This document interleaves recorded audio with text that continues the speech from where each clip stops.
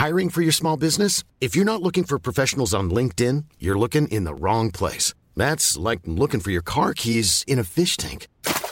LinkedIn helps you hire professionals you can't find anywhere else, even those who aren't actively searching for a new job but might be open to the perfect role. In a given month, over 70% of LinkedIn users don't even visit other leading job sites. So start looking in the right place. With LinkedIn, you can hire professionals like a professional. Post your free job on linkedin.com/people today. Everyone knows therapy is great for solving problems. But getting therapy has its own problems too. Like finding the right therapist, fitting into their schedule, and of course, the cost. Well, BetterHelp can solve those problems. It's totally online and built around your schedule. It's surprisingly affordable, too. Connect with a credentialed therapist by phone, video, or online chat, all from the comfort of your home. Visit BetterHelp.com to learn more and save 10% on your first month. That's BetterHelp, H-E-L-P. Hey there, it's Michelle Norris. I'm host of a podcast called Your Mama's Kitchen. When I travel, I'm usually looking for a way to find a taste of home when I'm not at home. And one of the things I love to do when I am at home is entertain. And Airbnb allows me to do that. When I was in California recently, I rented a house that had a great kitchen. And when we were sitting around the table, we were all thinking, we're in someone else's house. Someone could be in all of our homes as well. If you have a home, but you're not always at home, you have an Airbnb. Your home might be worth more than you think. Find out how much at airbnb.com/host.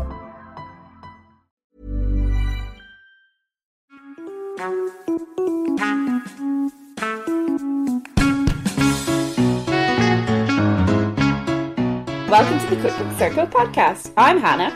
And I'm Victoria. We're two friends with a shared love of food, cooking, and all things cookbooks. We are now in the third season of this podcast. Ooh.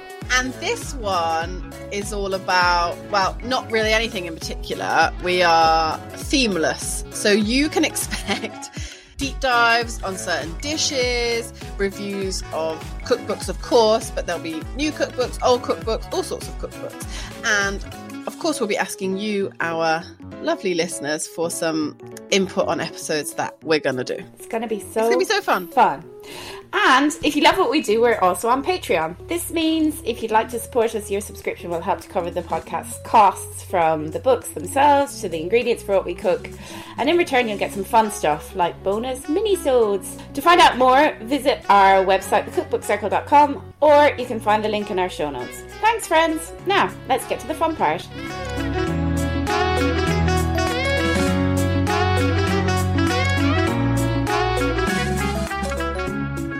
Hello, Victoria. Hi, Hannah. How are we doing? How are we dishooming?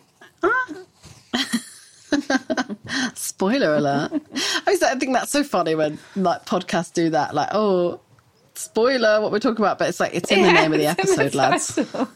But you know, we also do it every time, and we're like, a very exciting cookbook to shoot. Yeah, but you know, I don't mean us when I'm talking about it. I'm just slagging other people off. I'm not slacking them off. No, we love everyone.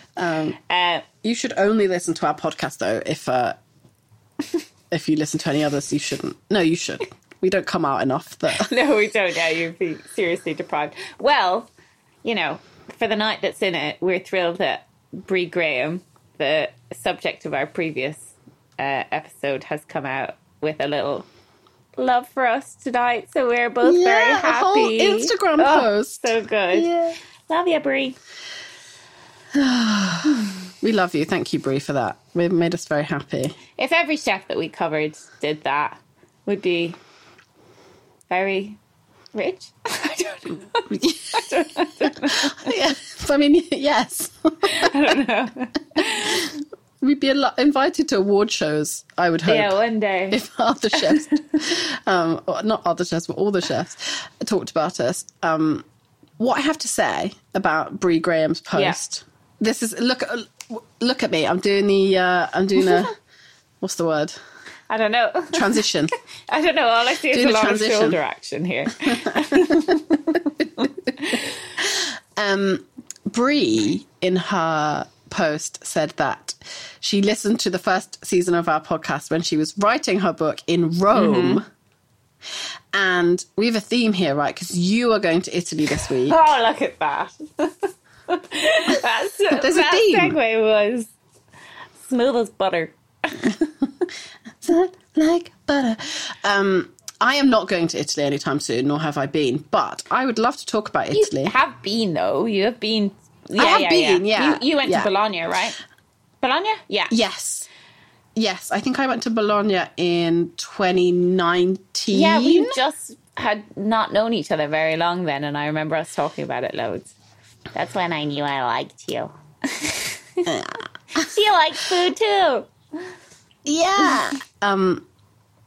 Despite my trip to Bologna being a disaster, there was like really bad rain and we got delayed for like many hours. So we basically lost like half a day. Oh no. In Bologna. And then we got to the hotel and they sent us to somewhere else. But that's irrelevant. Like Bologna was so good. Really? And I just think, have you ever seen that Master of None episode where they're in Italy for a lot of it in that first season? Yes. And he's like, their little song is, eating in Italy is my favourite thing. Eating in Italy is my favourite thing. And frankly, I couldn't agree more. Oh, so I haven't been to Italy for 15 years. Holy. Which, you know, I was only 5 then. Yeah, exactly. You were fresh out the womb. For my sister's wedding, and she got married just outside Florence. And it wasn't like because it was the wedding, it wasn't the touristy trip, and I didn't tack any. I was a student at the time, so I had no extra money to like hang around and go see stuff. So I literally flew into Florence. She got married in this tiny town near Florence, and then like we came home.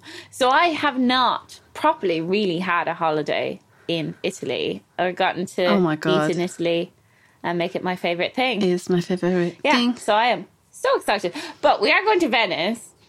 And so Doug the dog's girlfriend, Sadie, her owners are Italian. Is she coming? No, she's not coming. Doug's also staying at home, I think. He'd love the pizza, but, you know, this plane would be a nightmare.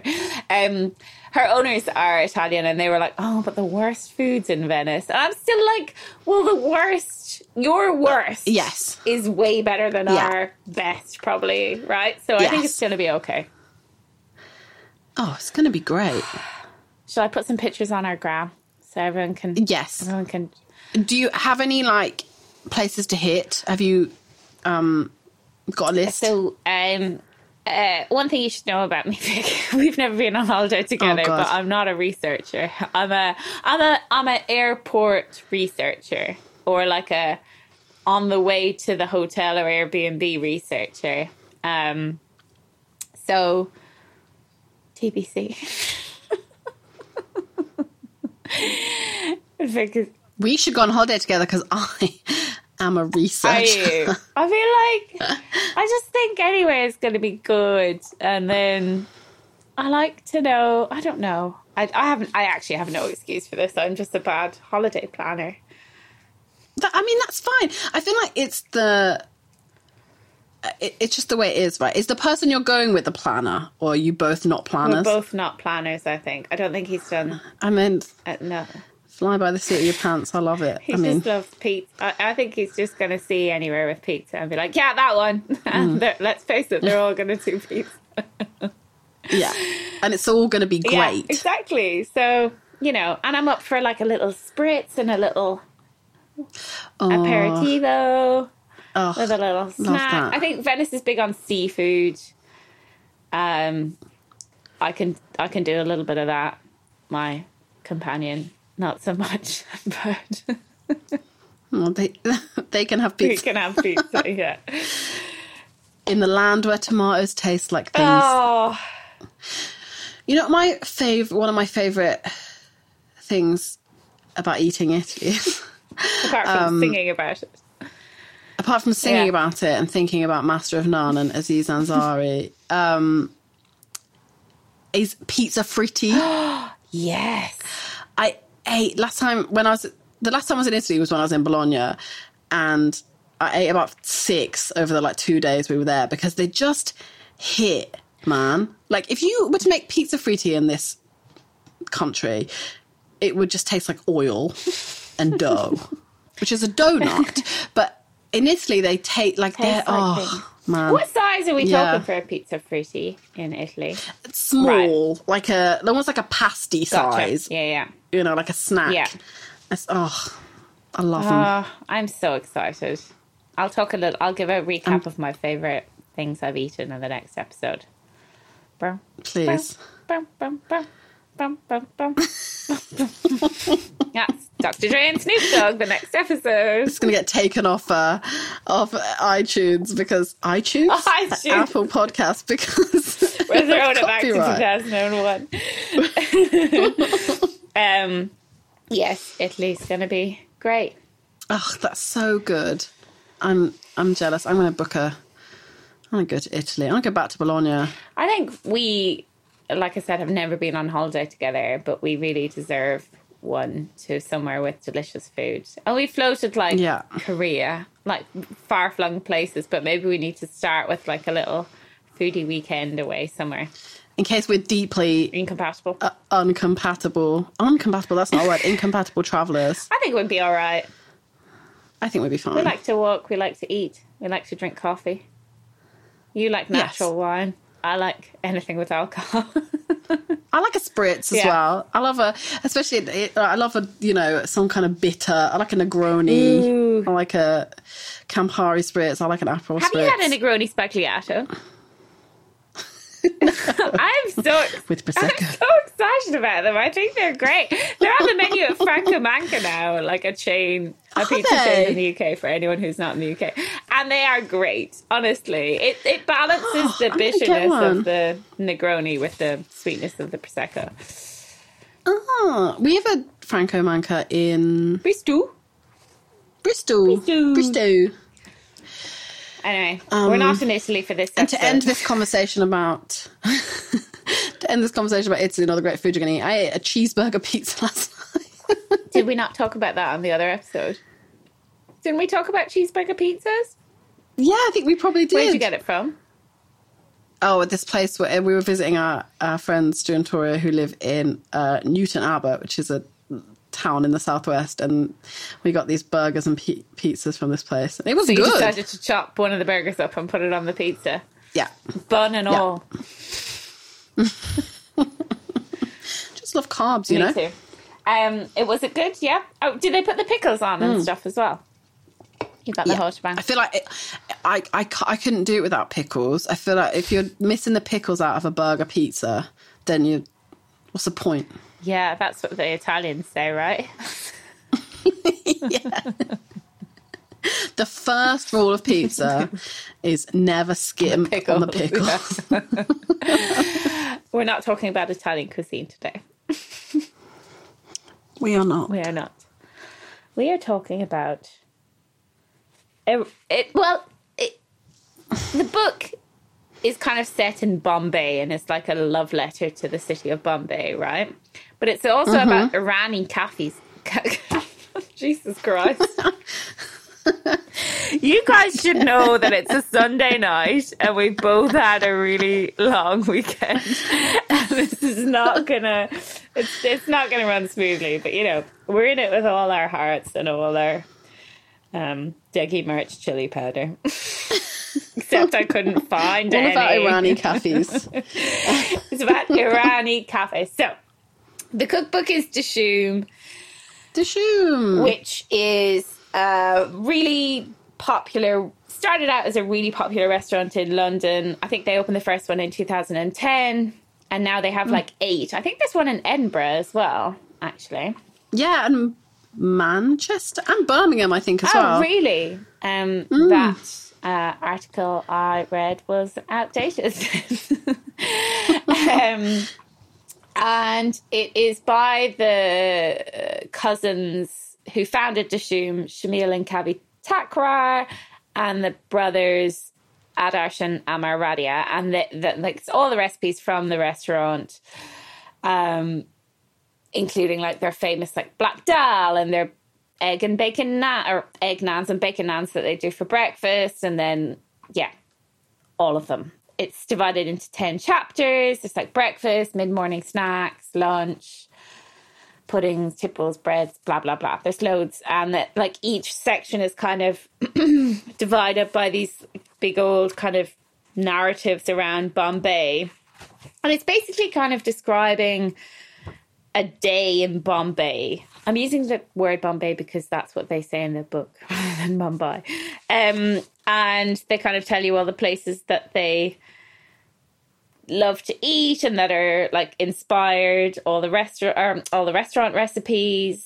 The dishes that they cook are cooked in like Parsi, Muslim, Hindu and Christian traditions, and they kind of balance them all. They say in the opening bit that they've gotten some kind of like some hate mail about people who didn't like that they had like some Muslim stuff on their website, but they're more about like marrying up all these different cultures. And yeah, it's kind of meant to kind of welcome everyone. Yeah.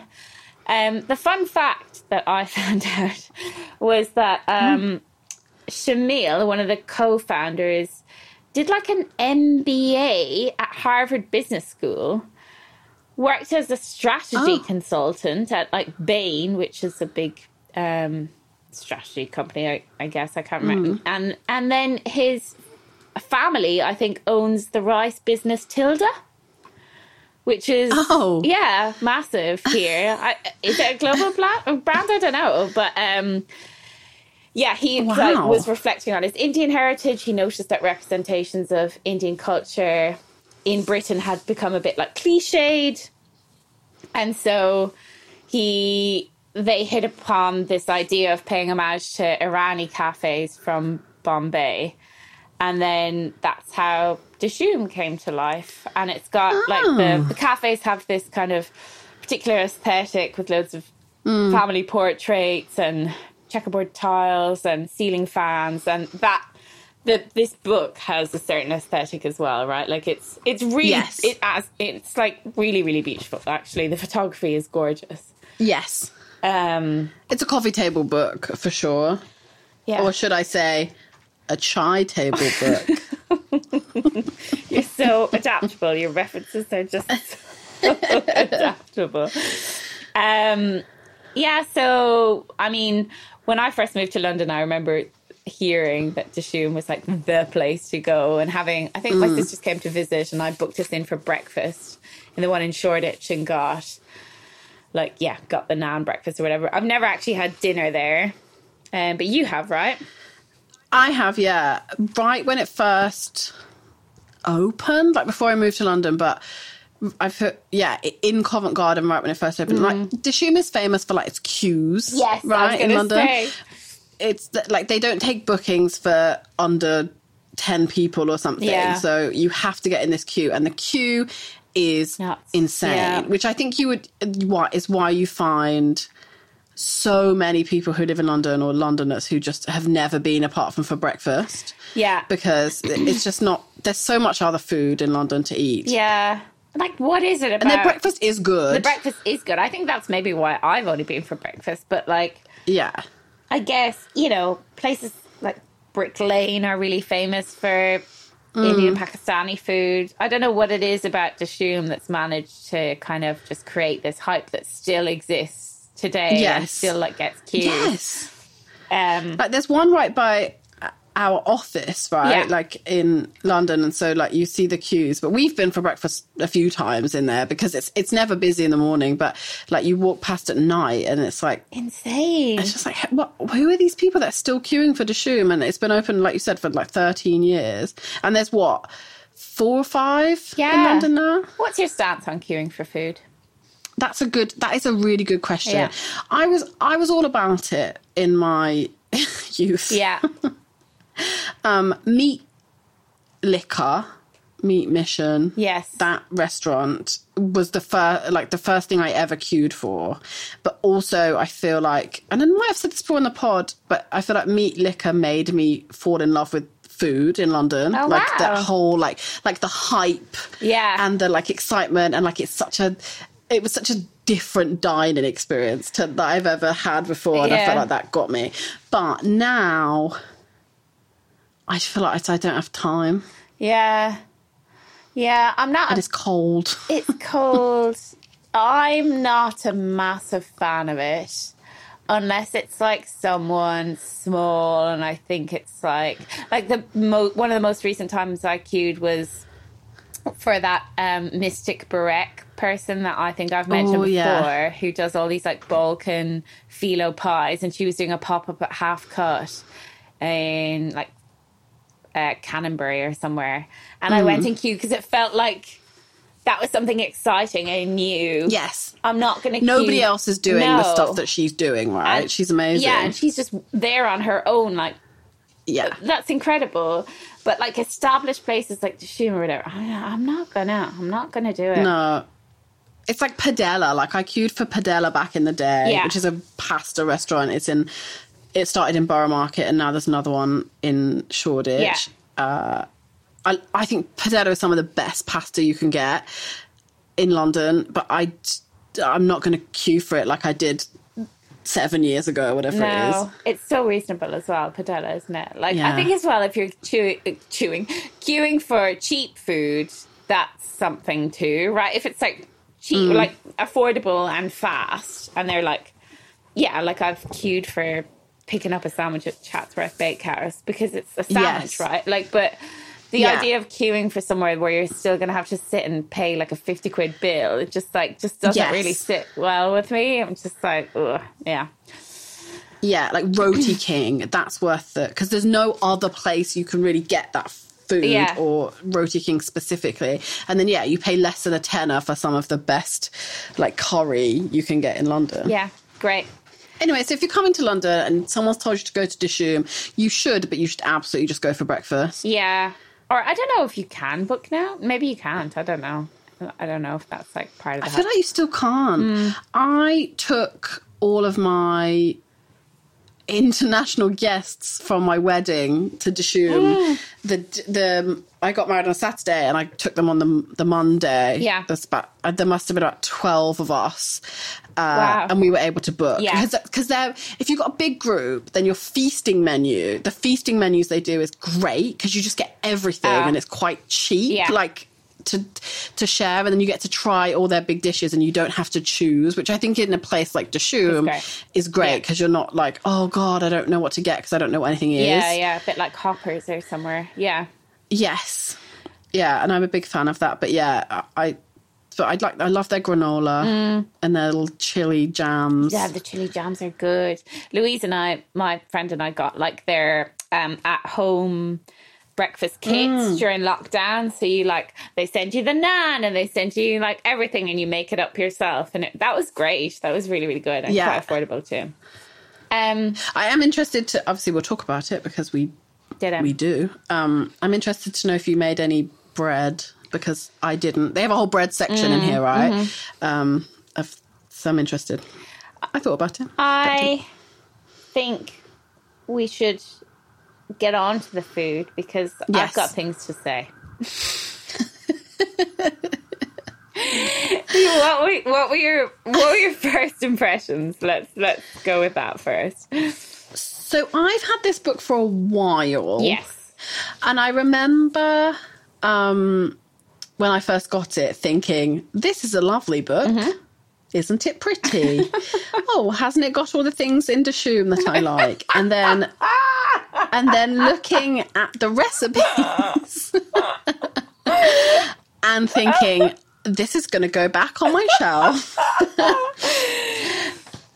And then I got it out again when I was making some food for my sister and brother-in-law.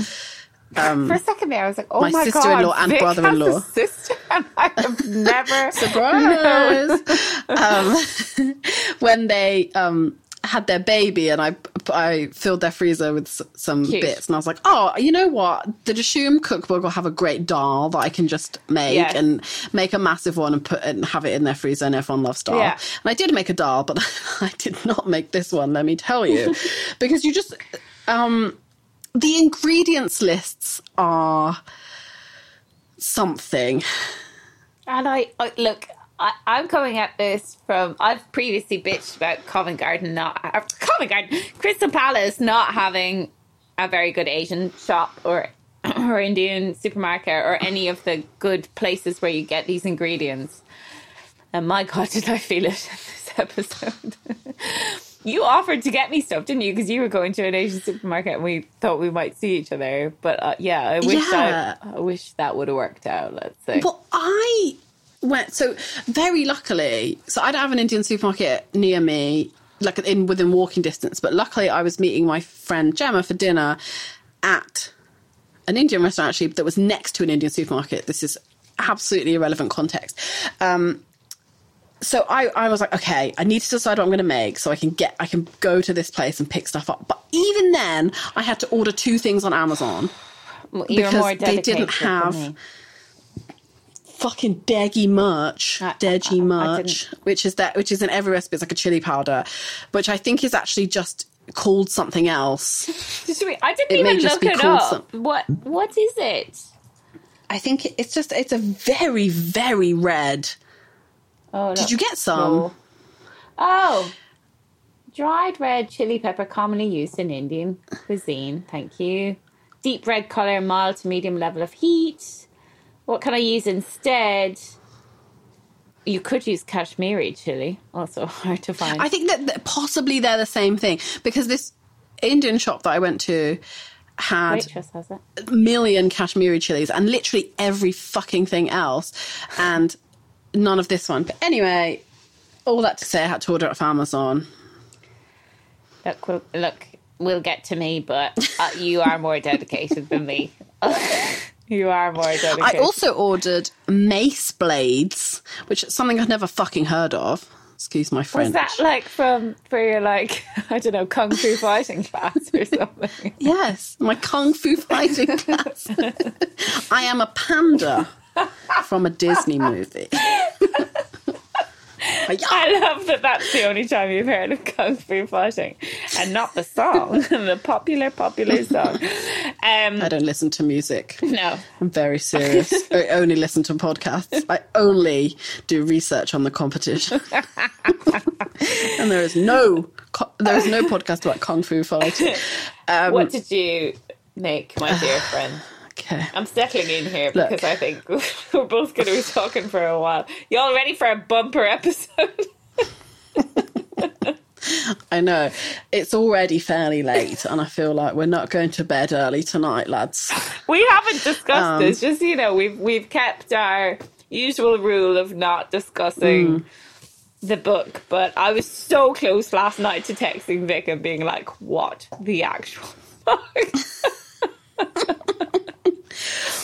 I think, I'll save my conclusions for the concluding part for Act 3 of this podcast.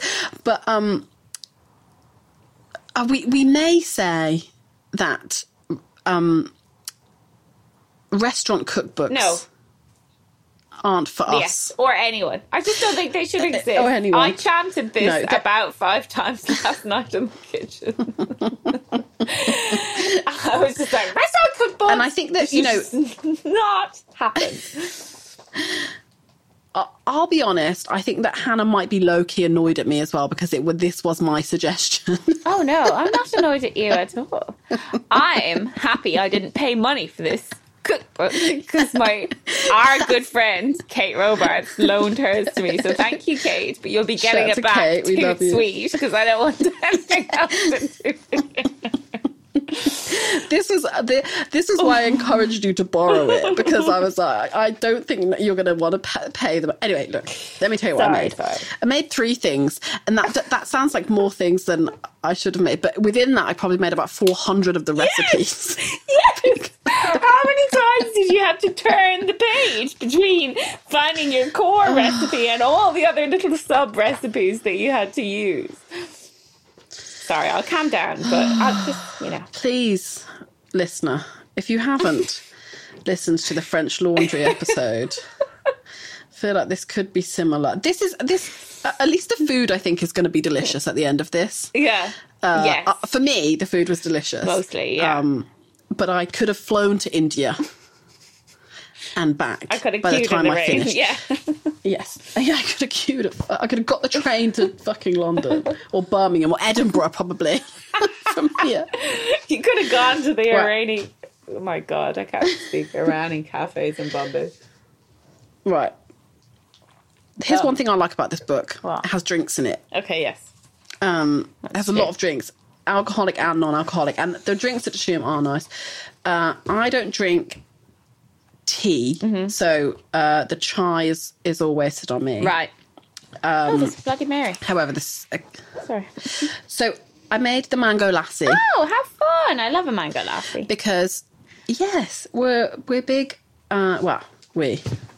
Stephen is a really big mango lassi fan, and I had a tin of mango puree pulp. Oh yeah, great, like amazing stuff in the cupboard. And I was like, you know who else will like this? My almost 2-year-old. And I'll be honest, he hasn't stopped talking about it. Marcus. Yeah. Oh, what did he say? More mango milk. More mango milk. Oh, bless him. But he's not having any more of it because it's quite sugary. So this is maybe the easiest recipe in the entire book. Good. I'm glad. I'm happy for you. Yogurt. Yeah. Full fat Greek yogurt. Mango puree. And simple syrup. Which simple syrup is a separate recipe on page 138. Of course it is. If it's so but let me tell you, Dishoom, just put it on the same page, yeah? Yeah, just repeat it. Yeah. It's literally just equal parts sugar and water. And then so you put the yogurt and a little bit of water with 70 mils of mango puree and 20 mils of sugar syrup, and I put some ice cubes in. Nice. Because, it's delicious. And then you waz that up and then put fennel seeds on top. Oh, nice. Okay. And it's delicious. And they have like 3 other variations. So there's a salted lassi, which is just Greek yogurt and salt and cumin seeds on top. Yeah. They've got a sweet lassi, which is just with the sugar syrup and yogurt, and then rose and cardamom lassi. So that was nice. That was great, because who doesn't like a mango lassi? I like a lassi come home.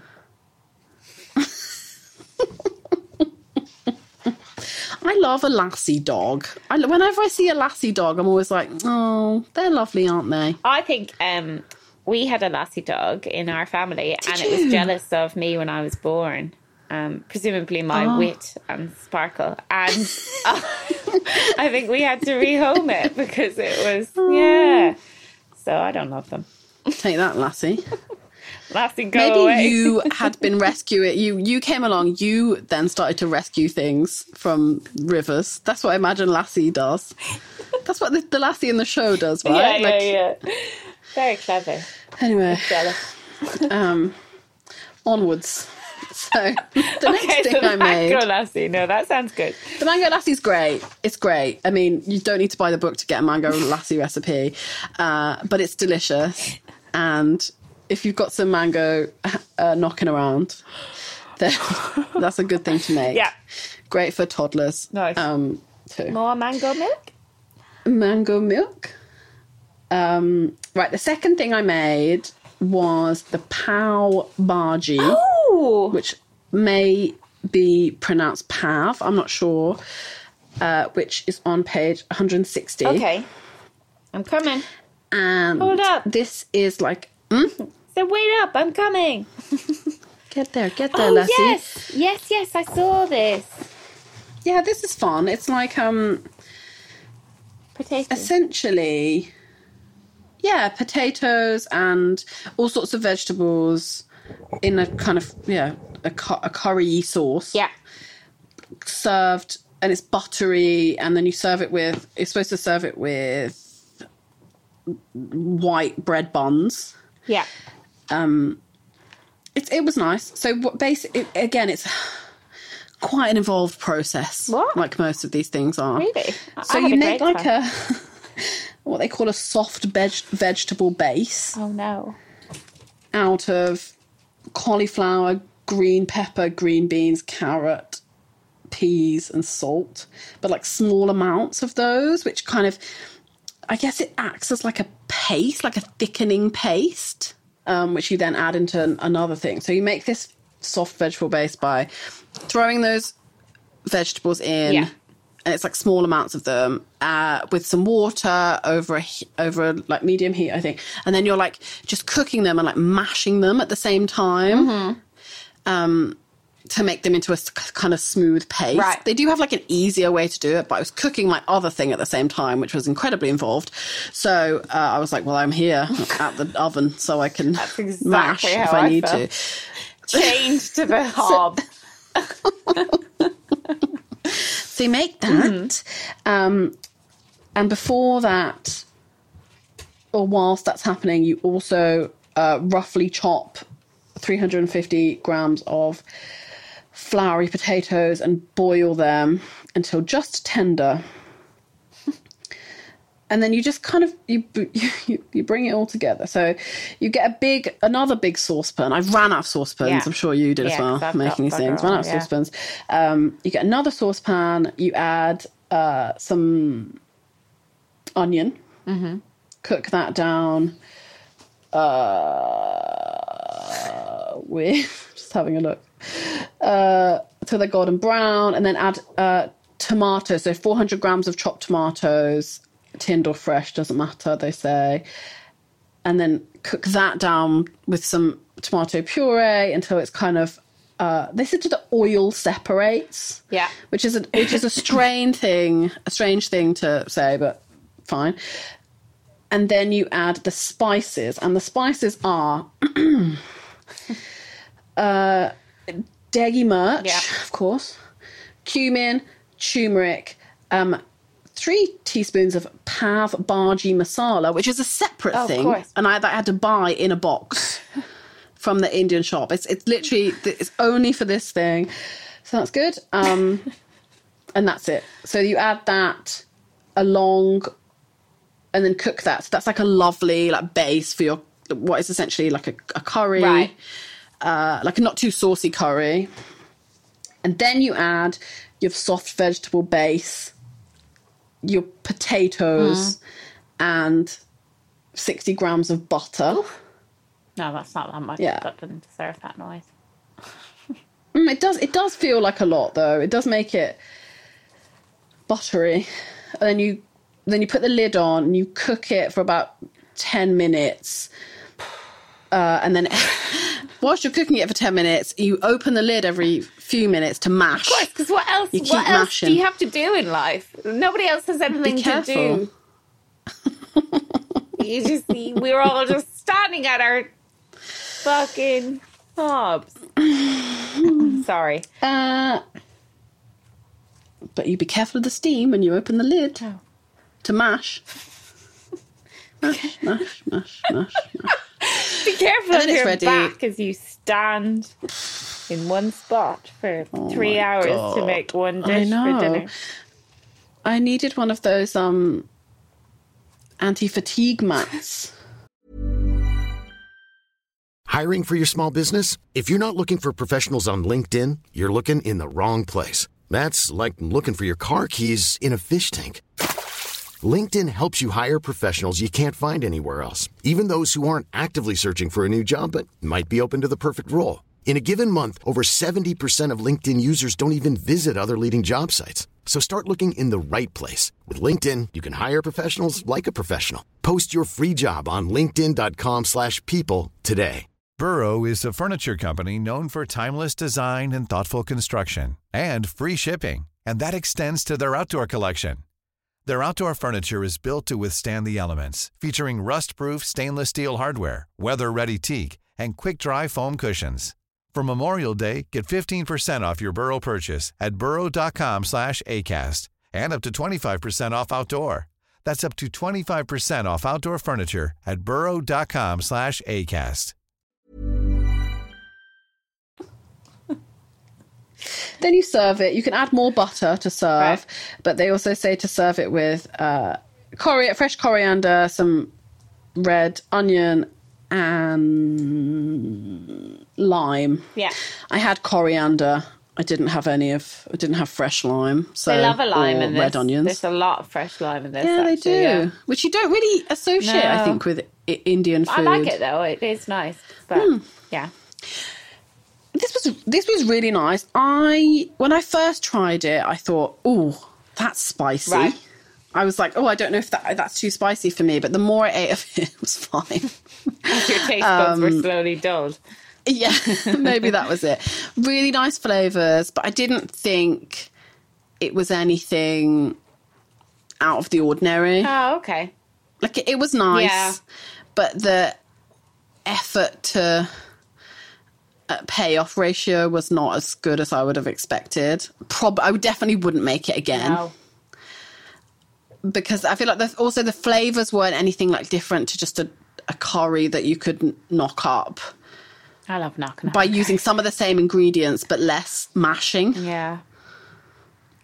Look. But I liked it. Yeah. I mean, everything's good, right? I Wow. don't feel like my soul has been hurt by a cookbook like this since since French Laundry, if we're going to compare. And, we love cooking. I will stand at the cooker and the hob for hours. Yeah. For again, like you said, it's something life-changing. Yeah. Or something, I don't know, that feels right at the end of it. If it don't feel right. There was something infuriating to me in the flipping of the pages back and forth to the various recipes and just trying to bring it all together. And even, I'll get to it, but for my one, that was like a recipe from the previous page, but without a certain aspect of it. And then it was well, then just write it out again so I don't have to be flip-flopping all the time. And I just felt annoyed. Right, the last thing I made, and this was what I expected to be the pièce de résistance. Oh, yeah. I was like, I have to do it. I did the black dal. You did it! I did it. Because I was like, look, I'm going to commit to this. Rather you than me. And what a commitment. How many hours? So the black dal, for those people that haven't been to Dishoom or don't, it's their signature. It's a dish that you have to order. It's a dal that is black. I made out of black dal, and it is really good. Yeah, it seems to be it's just their thing. It's good. It's good. It's a dal, and this is in their cookbook, and it's just what a lot of people talk about. So I was like, you know what, I'm just going to do it. I'm glad you did.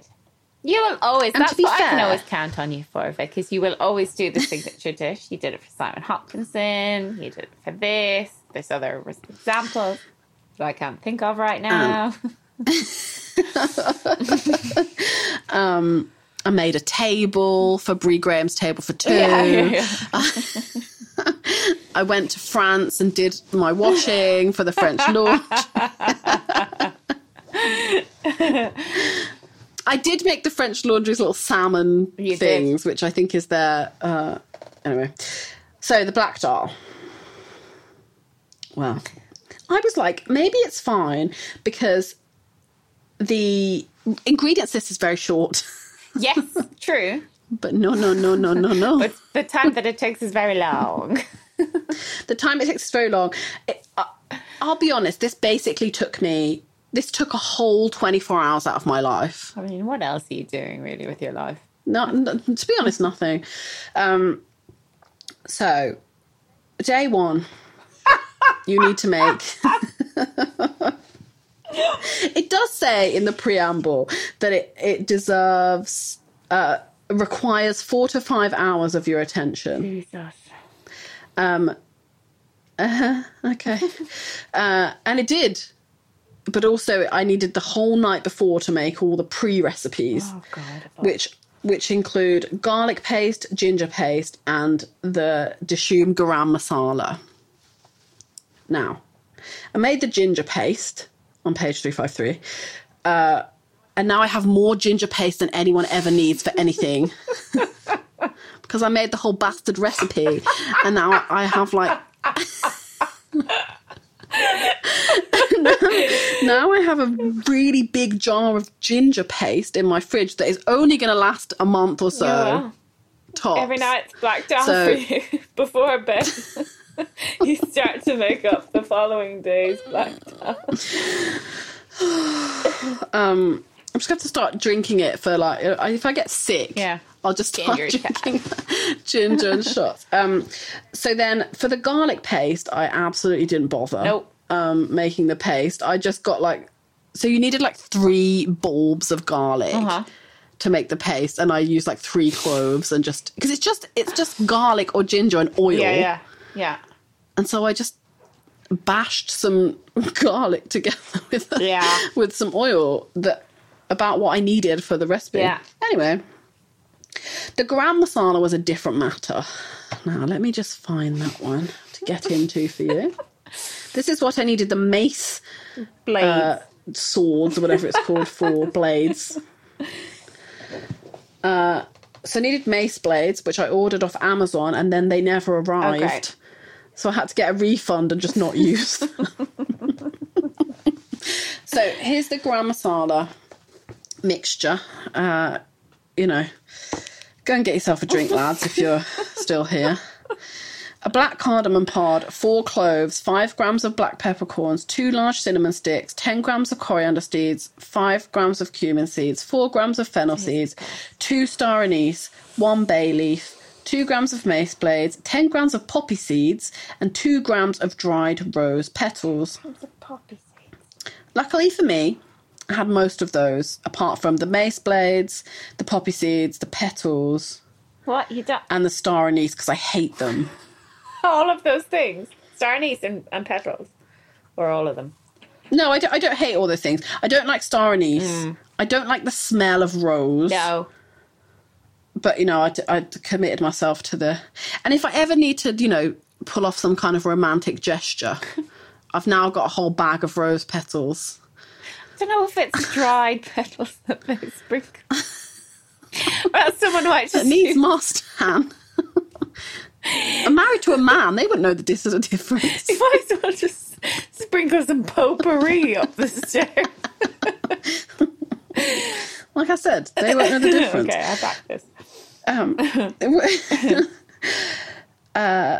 And so, obviously, there's 2 options. You can either toast them in an oven or toast them in a pan. I chose a pan because it takes 2 minutes rather than 2.5 hours.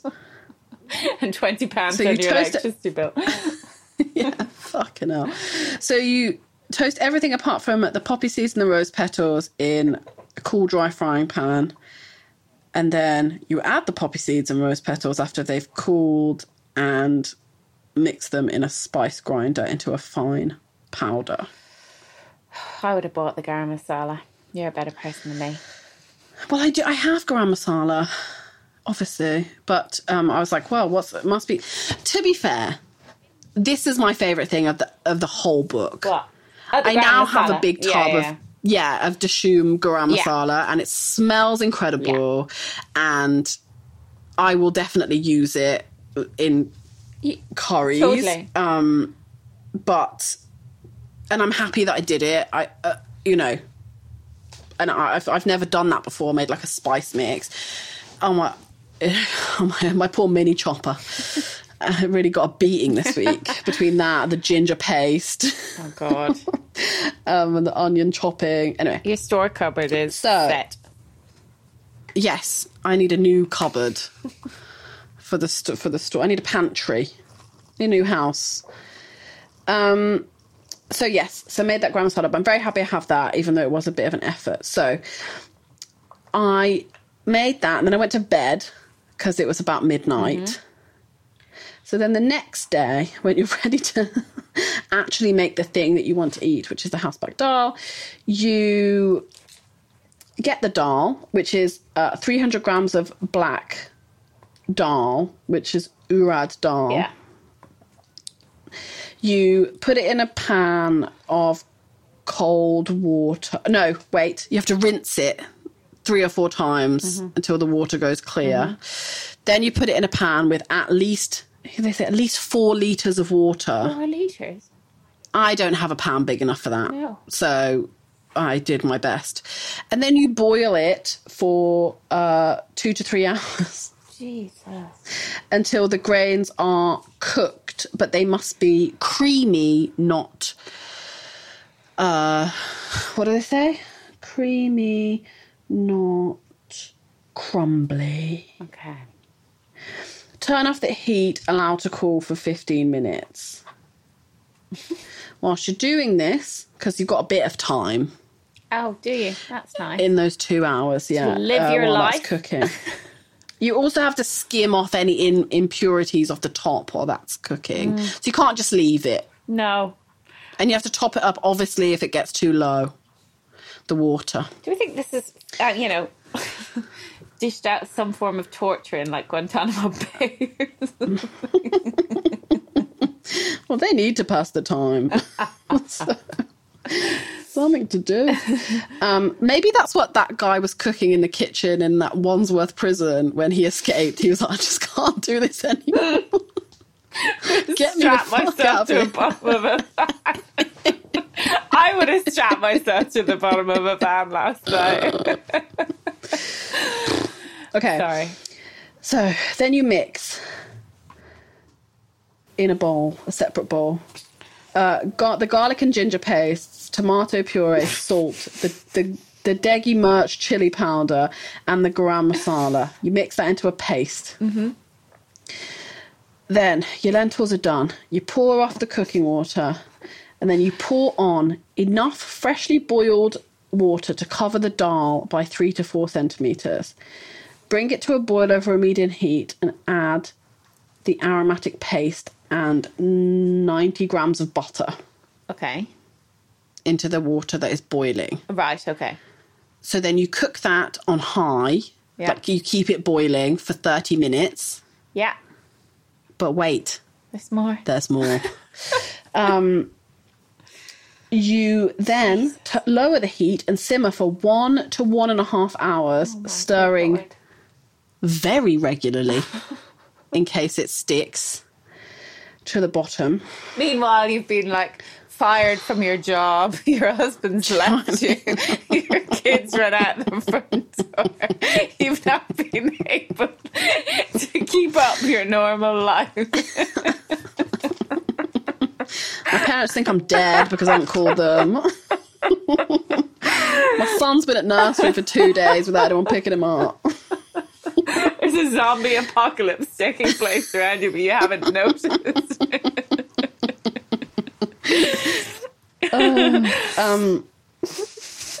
So when that's done,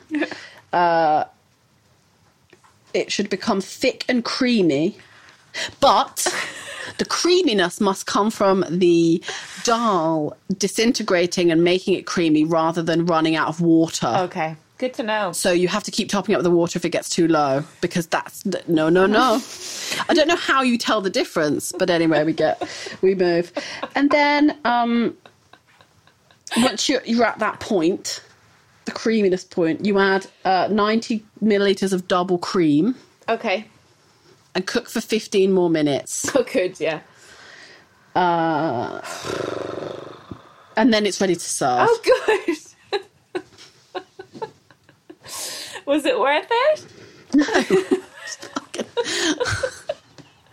The amount of money and time, honestly, I spent on this, I literally could have gone to Dishoom and eaten it. Where a professional spends 24 hours cooking it. Look, it was nice. It was good. Yeah. Right? It was delicious. It was creamy. It was rich. It tasted like the real thing. It looked like the real thing. Yeah. Looks absolutely fucking awful in photos because it's just dull. I absolutely wouldn't do that again. Have I told you that my friend Emmy, I meant to text her before this podcast to get the story right, but Emmy, my friend, made this dal, and at some point where you have to like drain it off, it all just fell down the sink. After they'd already spent like a considerable number of hours on it, and they just stood there watching it like circle the drain. Just like filter down. Can you imagine that? Oh, it took two of us to drain it. Like, I was like, Stephen needs to come here and help me drain this, because if this goes tits up, like, that's it. I'm like, you might never see me again. I might have a literal mental breakdown. Oh my God. And I'm reminded, and it reminded us both of this video we saw online where someone's making bone broth. Oh, yes. Have you seen it? No, yeah, but I think you told me about it. Yeah. Oh my God. I might have talked about it on the podcast before, making bone broth, which obviously takes hours, days. Yeah. You like boiling bones down, and it's ready, and they're going to like strain the broth, and they like, you get it. Like, I would do this. Like, they have a moment of, you know, like whatever, and they drain the broth, so all the broth goes down the sink, and they're just left with bone. Oh my God. Anyway, so that's what I made. The black dal was delicious. Okay. It makes an awful lot. Yeah, I was just going to say. Well. So we ate it for like 2 days in a row. So we ate those two things together with parathas, which I absolutely did not make from the book. But there is a recipe if anybody wants. I had the frozen ones that you cook in a pan for 2 minutes, and they are the most delicious thing in the world. Absolutely, do that all day long. And it was great. And this book will go back on the shelf, and I will not make anything from it again, at least for a while. When I was looking up when I was researching the book, the reviews were very high, and I thought that was It's a beautiful book. It's a beautiful book, and it's way more beautiful than The French Laundry. It is, and I don't mean to. I'm not dissing Dishoom here. They are great. They make delicious food. I think maybe this came out during lockdown. I'm not sure. I think I read something about that. Maybe people... I feel like, did it come out the year before? Like, maybe 2019? Oh, yeah, maybe. Because I saw it won some awards in 2019. But I'm not... You know, people were probably asking, please give us the cookbook. Little did they know that these people are paid to stand in a kitchen for hours on end every day, and we as the normal folk don't have time. We don't have time. There's a reason. This is actually a great case to go out and eat dinner outside of your home. Yes. Because food like this takes time and prep and multiple elements that you, me, none of us, we don't have any time to make it.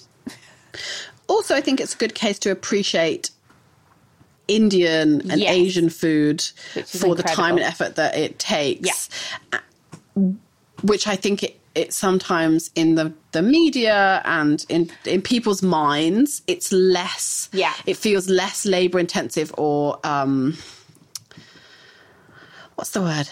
Gastronomic or fancy bullshit. than Italian food or shit like this. But like, what? No, bullshit. No, it is. It's delicious. The depth of flavour is amazing. But yeah, we just don't have time, my friends. No. What did you make, Hannah? Oh, Vic, I'm gonna keep this as snappy as I can. I'm gonna start with, I made 2 things, but technically, of course, that's about 28.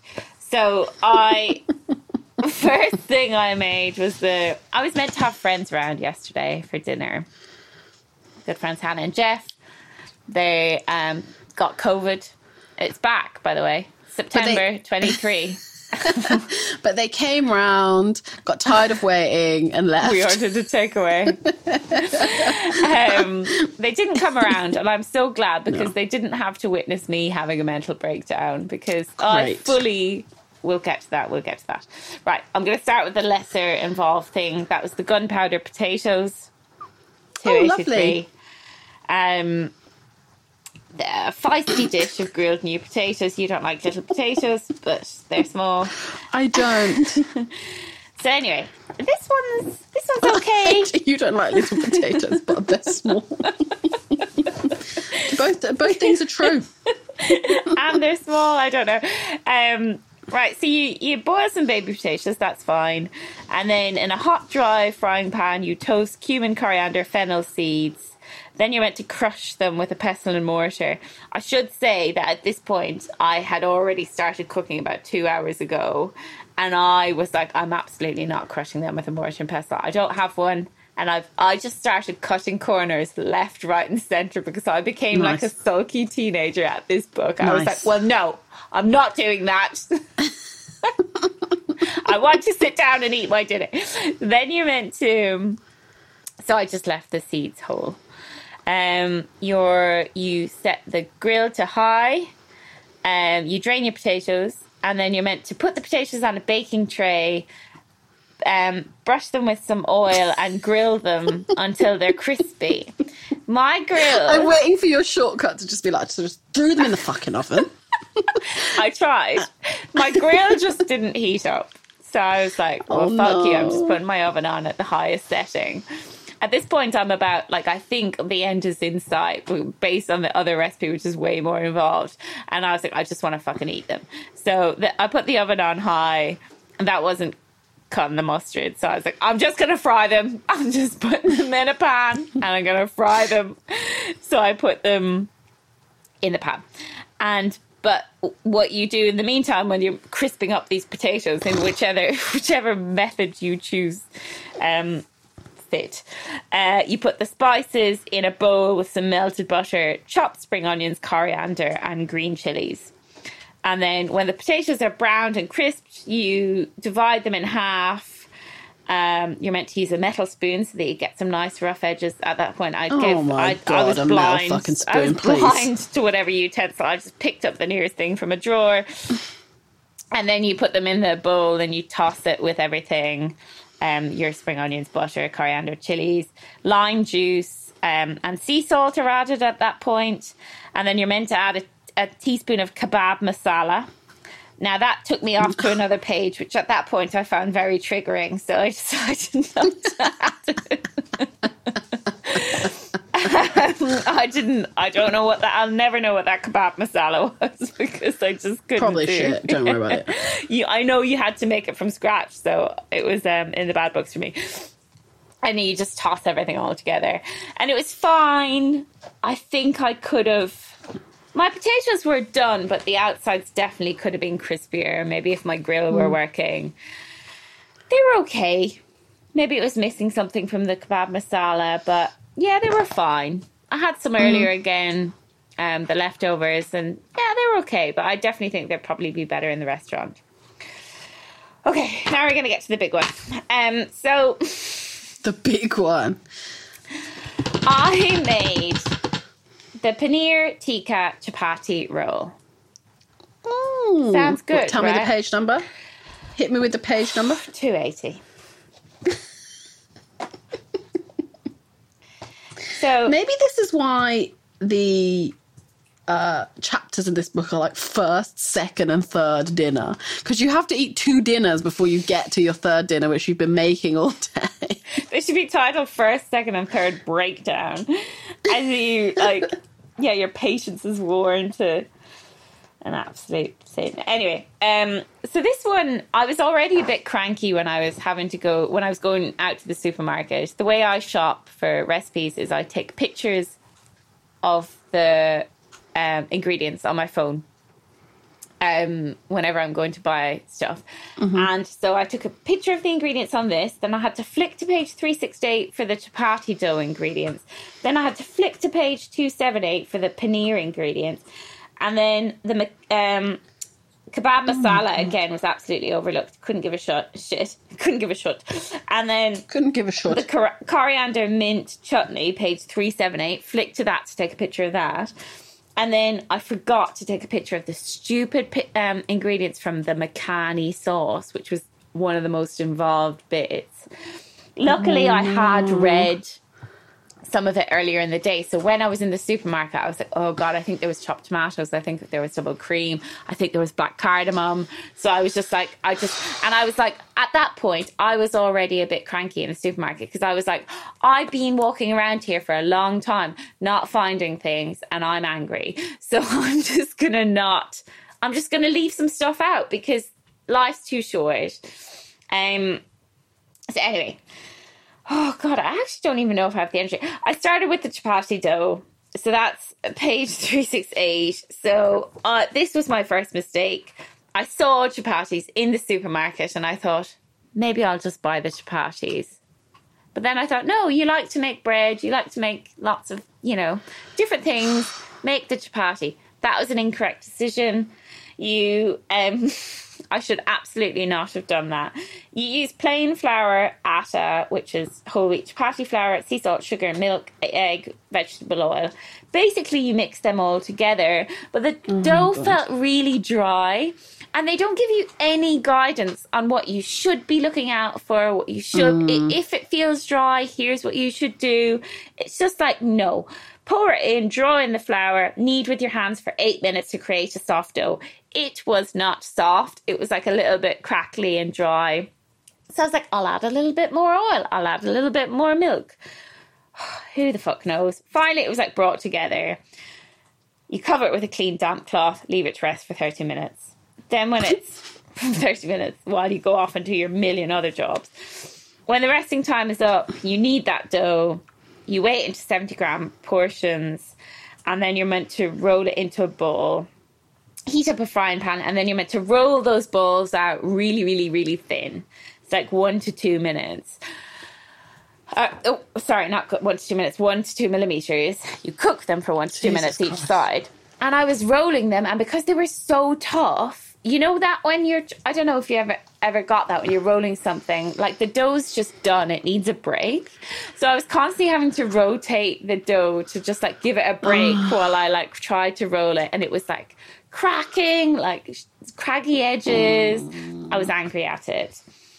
So I like fried those off and I was like, they feel crunchy, like they don't feel soft. So I put them in like a damp tea cloth when they're hot in the hope that they'll be soft. But ultimately, they were my downfall. We'll come back to that. So I just to say for the listener who doesn't have this book in front of them, and you probably shouldn't because don't buy it, the end result of this is like a wrap, yeah, right? It's almost like a burrito-y kind of like thing, a burrito, yeah. With paneer so this was and supposed to be and stuff. Yeah. Lovely. So Looks those lovely. breads were obviously Gonna the cornerstone of... Yeah. And Jeff, the guy who's meant to come around for dinner, his mum makes amazing chapatis. So I was like, oh my God, this is my chance. I've never tried to make chapati. I'm going to give it a go. And then maybe I'll be able to make them like Jeff's mum, Maggie. But alas, no, I still don't know. She can teach me her ways sometime. But then I've said that in not the order that it was done. But in the meantime, I'm doing a million other things. The paneer, oh God, it's just so ridiculous. The paneer tikka, on the previous page, there's a paneer tikka recipe in which you have to do 2 marinades for the paneer. The first one is like spices. So your bloody degi mirch chili powder, turmeric, dried fenugreek, couldn't find it anywhere, just used fenugreek seeds, sea salt, lime juice, grand. And then... for the second marinade, you're meant to add chickpea flour, toast it till it's golden brown, add it, put it in a bowl, add in like mixed pickle, chili powder, turmeric, salt and mustard oil. You mix that, add in Greek yogurt, and then you're meant to put the paneer into that and leave to marinate in the fridge for 6 to 12 hours. At that point, again, this was a bit further down. I'd already started some other elements, and I was like, this is absolutely not happening. I'm just going to put it all on it and then it's going in the pan. So that's what I did. And it was still delicious. So the paneer... Of course it was. The paneer is the success story of this. The mixed pickle was great. The yogurt was great. Did you toast the gram flour? Didn't even buy gram flour. Can't be arsed. Use made flour. Plain flour. And then, okay, the makhani sauce. This was the one I forgot to take the photo of. It's a rich, creamy sauce used for chicken ruby, haldari, kofta, and paneer tikka chapati rolls. That's what I made. First, you fry some garlic. You make it nice and crispy. Then you're meant to grate the remaining garlic and the ginger to a fine paste. No, I just used pre-made ginger paste because I just You could have had some of mine. Life is short. I could have just gotten the train, gotten to Bristol, gone to your house, collected the ginger paste, come back, and probably everything would still be just fine on the hob. Chopped tomatoes. You're meant to blend them to a fine consistency. Again, I was just reading all these things about having to, and I just wanted to eat my dinner, and the rugby was on, and I wanted to watch it. Anyway, so what's weird about this is the oil that you fry the garlic in, you leave it in the saucepan, and then you take out the crispy garlic, and you add in bay leaves, green, black, cardamom pods, cinnamon stick. But it's a lot of oil.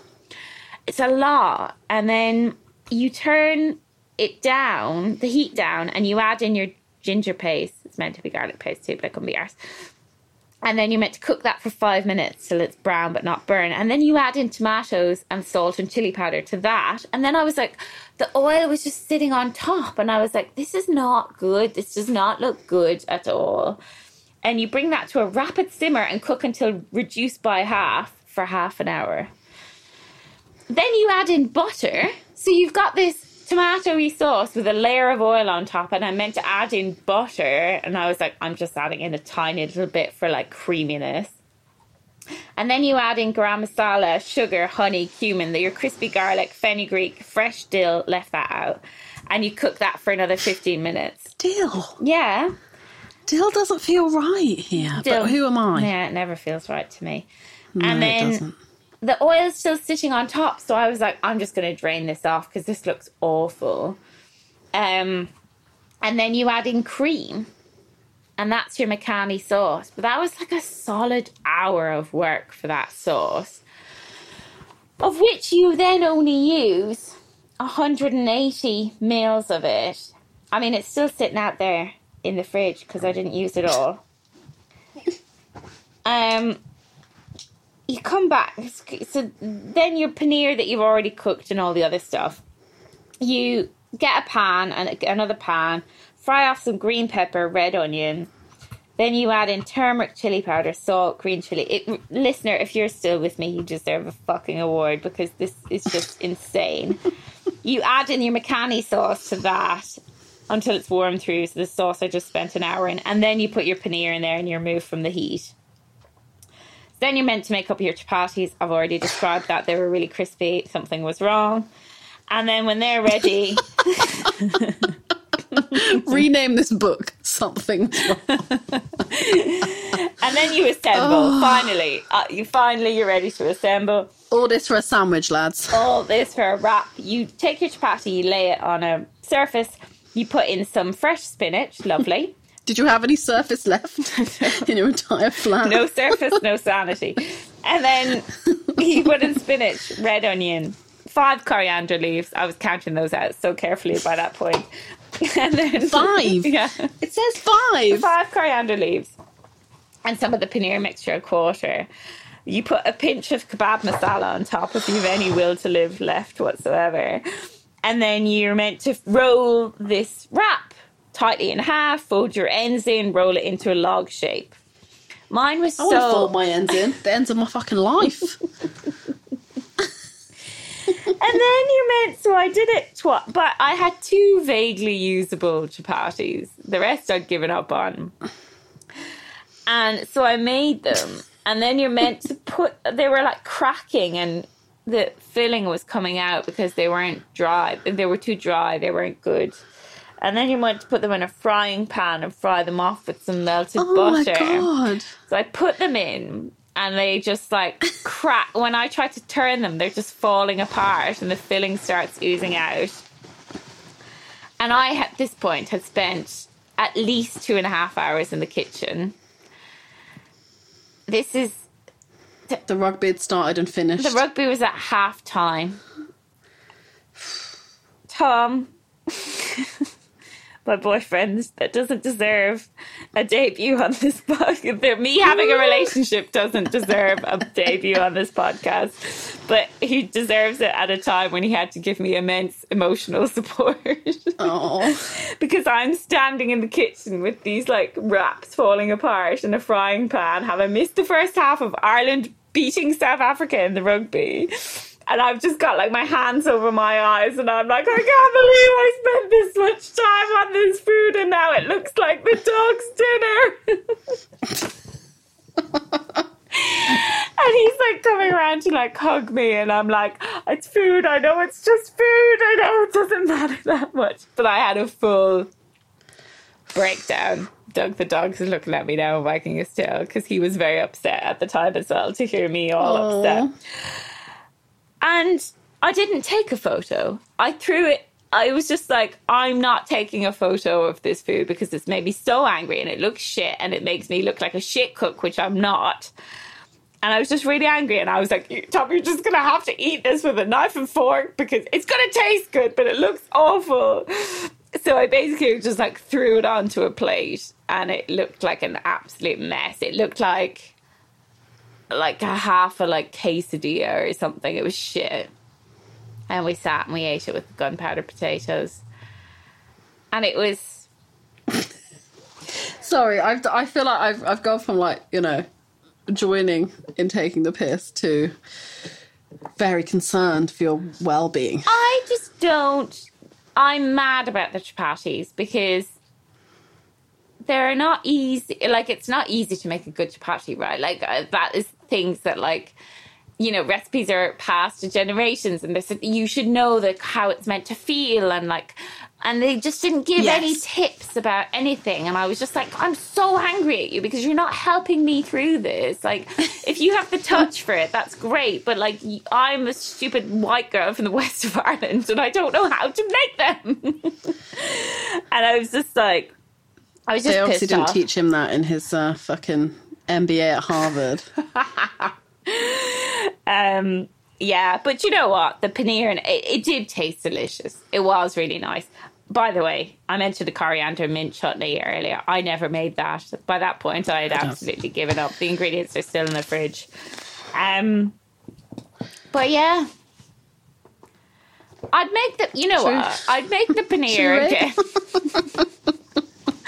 I'd make the paneer with some mixed pickle and Greek yogurt and stuff. That was nice, turmeric chili. But you don't need to marinate it for 6 to 24 hours. That's a very large window of time. You could just do it in a pan like I did. I'd be like, I want to know if Dishoom have tested it Kenji style. Yes. Every hour from 6 to 24. Yes. And to know that it changes dramatically. Yeah, exactly. Anyway. Which I know they haven't, and that's fine. Just restaurants shouldn't do cookbooks. That's what we know. Restaurants shouldn't do cookbooks. That's This much I know. what's going on our new merch. Our Deggy merch.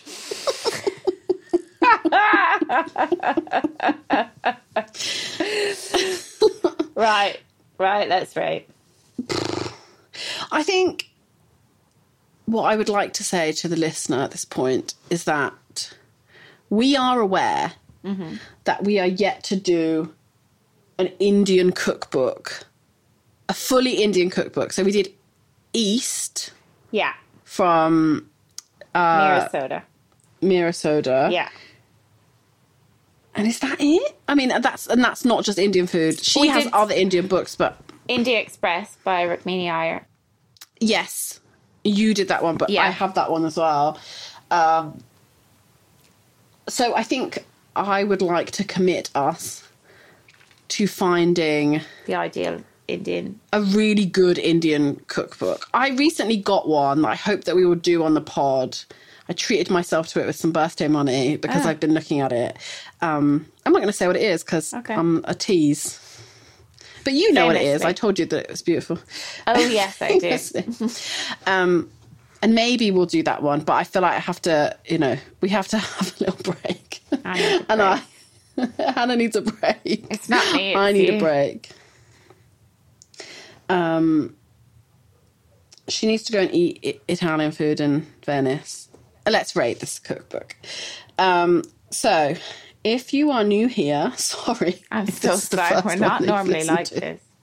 We're not. But we are honest.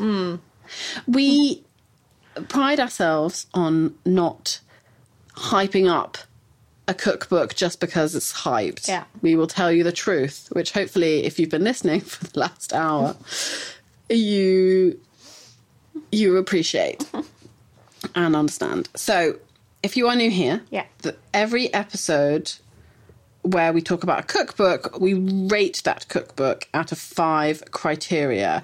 And what we rate out of changes every episode based on the book, the chef, something. I will just quickly tell you what the criterias. That's what we've been doing. The criterias that we've been doing this week are usability and accessibility. That's one. Aesthetics. That's one. Ingredients used. That's a third one. Veggie friendly. And inspirability. They're the 5 things. And as I say, we change the rating every episode. And today we are going to rate out of Deggy Merch. Because it is literally in every single recipe. I did also buy, before we go into rating, is Amchor, which is like mango powder, which I hadn't planned on using it, but I'd read they do like they've got like basically a mango seasoning, which is Amchor, which is mango powder, the chili powder, Deggy Merch, and salt. And they say it's good on like chips and okra. They have like an okra. And I was like, I saw it when I was in the shop and I was like, I'm just going to get that because that, to me, that pushes my buttons. Yeah, that is delicious. It's quite sour, isn't it, I think, when you... Yeah, I love that. Yeah, it's great. There's, I was going to ask you if you've ever been to G, the chicken shop, but I know that you haven't because you are a vegetarian, which is like a Taiwanese chicken place in London. It's very like casual. You just kind of, and they do this incredible Taiwanese chicken, and you get to choose your like flavor top. I'm doing like a weird thing with my hand, but because they're like shakers and they have all these flavors, and I always get the plum one. Because, and this is what I hope this mango one will feel like. It's kind of sour, but kind of spicy, but sweet, but salty. And it's perfect on like hot fried chicken. That's my tip if anybody goes to do the chicken shop, which they have one in Bristol as well. But anyway, this is relevant. But that's what I hope to have that for. And I think I will like it. Yeah. Keep us posted on that. I will do. And that might be a redeeming feature of this book. Yeah. So, Hannah. Yeah. How many Deggy Merch out of 5 do you give to Dishoom? Is it Deggy Merch? Is that how it's said? Oh. Deggy, don't know. I don't know. Usability and accessibility, I'm sorry, but no. Not one. Ingredients used, no. Sorry, it was just too hard. I didn't get loads of things. And no. It's really unapologetic about ingredients, right? Yeah. Like there's no substitutions offered at any point. No, and that's right? Like that's why they're good at what they do in a restaurant, and that's why we shouldn't because be making they can bulk buy mace blades. Yeah, exactly. Anyway. Veggie friendly, sure. Yeah, it can have one for that. Aesthetics, yes, a point because it's beautiful. It should just be a coffee table book, I think. And inspirability, no, I'm going to give it 2 out of 5. Deggy Merch. I'm sorry. I had dread about cooking. I was grumpy yesterday because I knew I had to cook from it. Then I spent ages in the supermarket. I spent like 40 quid in the supermarket on stuff. And then I spent most of my evening cooking something that ultimately turned out not to be right. So... And I missed the first half of the rugby. But it's okay because we won. So, no, it's 2 out of 5 Deggy Merch from me. Sorry, Dishoom, but I think you'll be just fine without me. I'm sending people to your restaurants. I'm just telling them not to buy your book. Go to the restaurant. Go for breakfast. Yeah. And enjoy Get an egg or bacon naan, whatever you want. Yeah. Mine's the same, by the way, the rating. There's no point me going through it. It's exactly the same. It's very veggie friendly. Yeah. I struggled with the ingredients, even with like, I went to a shop and I also spent a lot of money. What really pissed me off about the shop, which has nothing to do with this book or anything, is that my favourite Indian snack are called guntia. And they're like these crispy, like a kind of buttery, I think they must be made of gram flour. Like, they're my favourite thing. And you can't really get them anywhere, usually. Yeah. But they sell them. So I was like, fucking gonna buy them. Ooh, yes. They're never cheap. But I love them. I love them so much. Ooh. And I bought all the stuff, put it away, like put it in a bag, and then went to dinner with my friend Gemma, and then got home, and like, because it was all dried stuff, I just kind of left it until I was ready to make stuff, and I fucking forgot about my guntia. And when I went to eat them, they were kind of soggy and soft, and they're supposed to be crispy and lovely, but anyway, that's my own fault. Yes, get the granola. I like the granola from Dishoom's breakfast, because it's kind of like got a bit of a like fun kick to it. Yeah. But, also, they're like toast with like their chutneys and jams. Yeah, It's lush. I'm sure that masala beans thing that they do is nice too. Yeah, you wore me down, Dishoom. We need a fun episode next time. I'm sorry, Hannah. That's okay. I feel really bad. I feel like because I suggested this. Oh, not at one point did I blame you. I was more than happy to do the book. I'm just sad. I just think I'm wary of any other restaurant. Find listeners. Yeah. Please tell me a good restaurant cookbook, because that's what we need to know. Because I am skeptical, cynical, skeptical, all of the cult. Yeah. What? Do you have any other restaurant books? I'm trying to think. I've got loads of mine here. No. I mean, I feel like even because Ottolenghi has like a restaurant book, right? Oh, I have Nopi. Yeah. But that's fancy, right? A bit fancy. I made a couple of things from it, but it is super fancy. It's restauranty. These people have fully equipped kitchens, beautiful, like loads of space, loads of surface area, loads of hob space, loads of pans, a big pantry. We are the average test Joe. kitchens. Yeah, and we can't do that. And also, chefs aren't usually recipe writers.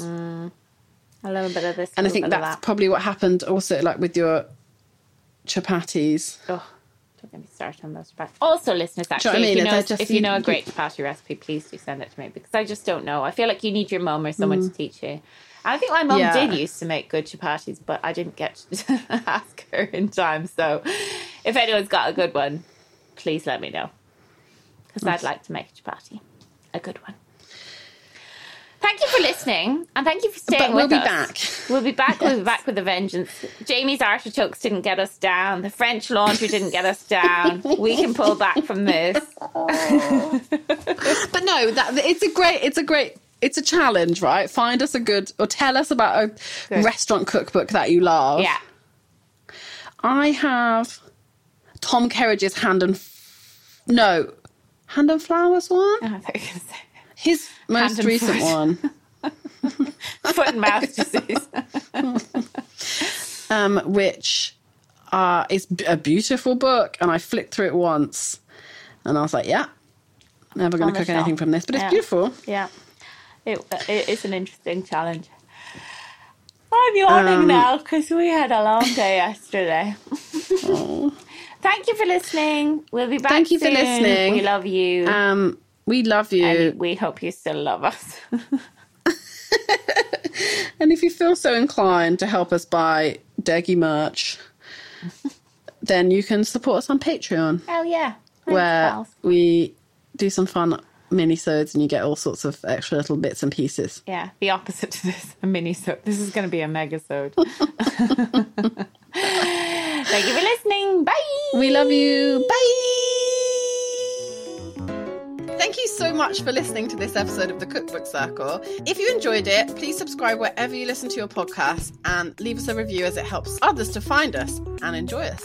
You can see how the recipes from this episode turned out on our Instagram @Cookbook Circle, where you could also get in touch with us, let us know your thoughts, feedback, ideas for episodes, whatever you like. We really love to hear from all of you. So we'll see you next time. Bye.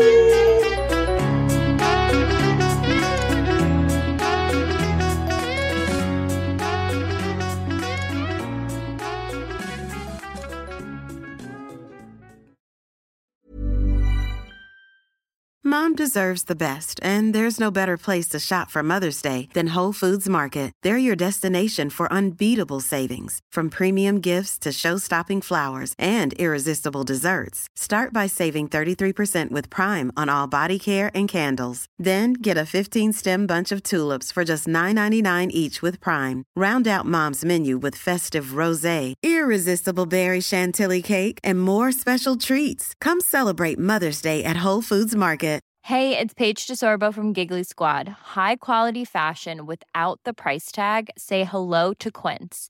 I'm snagging high-end essentials like cozy cashmere sweaters, sleek leather jackets, fine jewelry, and so much more. With Quince being 50 to 80% less than similar brands. And they partner with factories that prioritize safe, ethical, and responsible manufacturing. I love that. Luxury quality within reach. Go to quince.com/style to get free shipping and 365-day returns on your next order. Quince.com/style.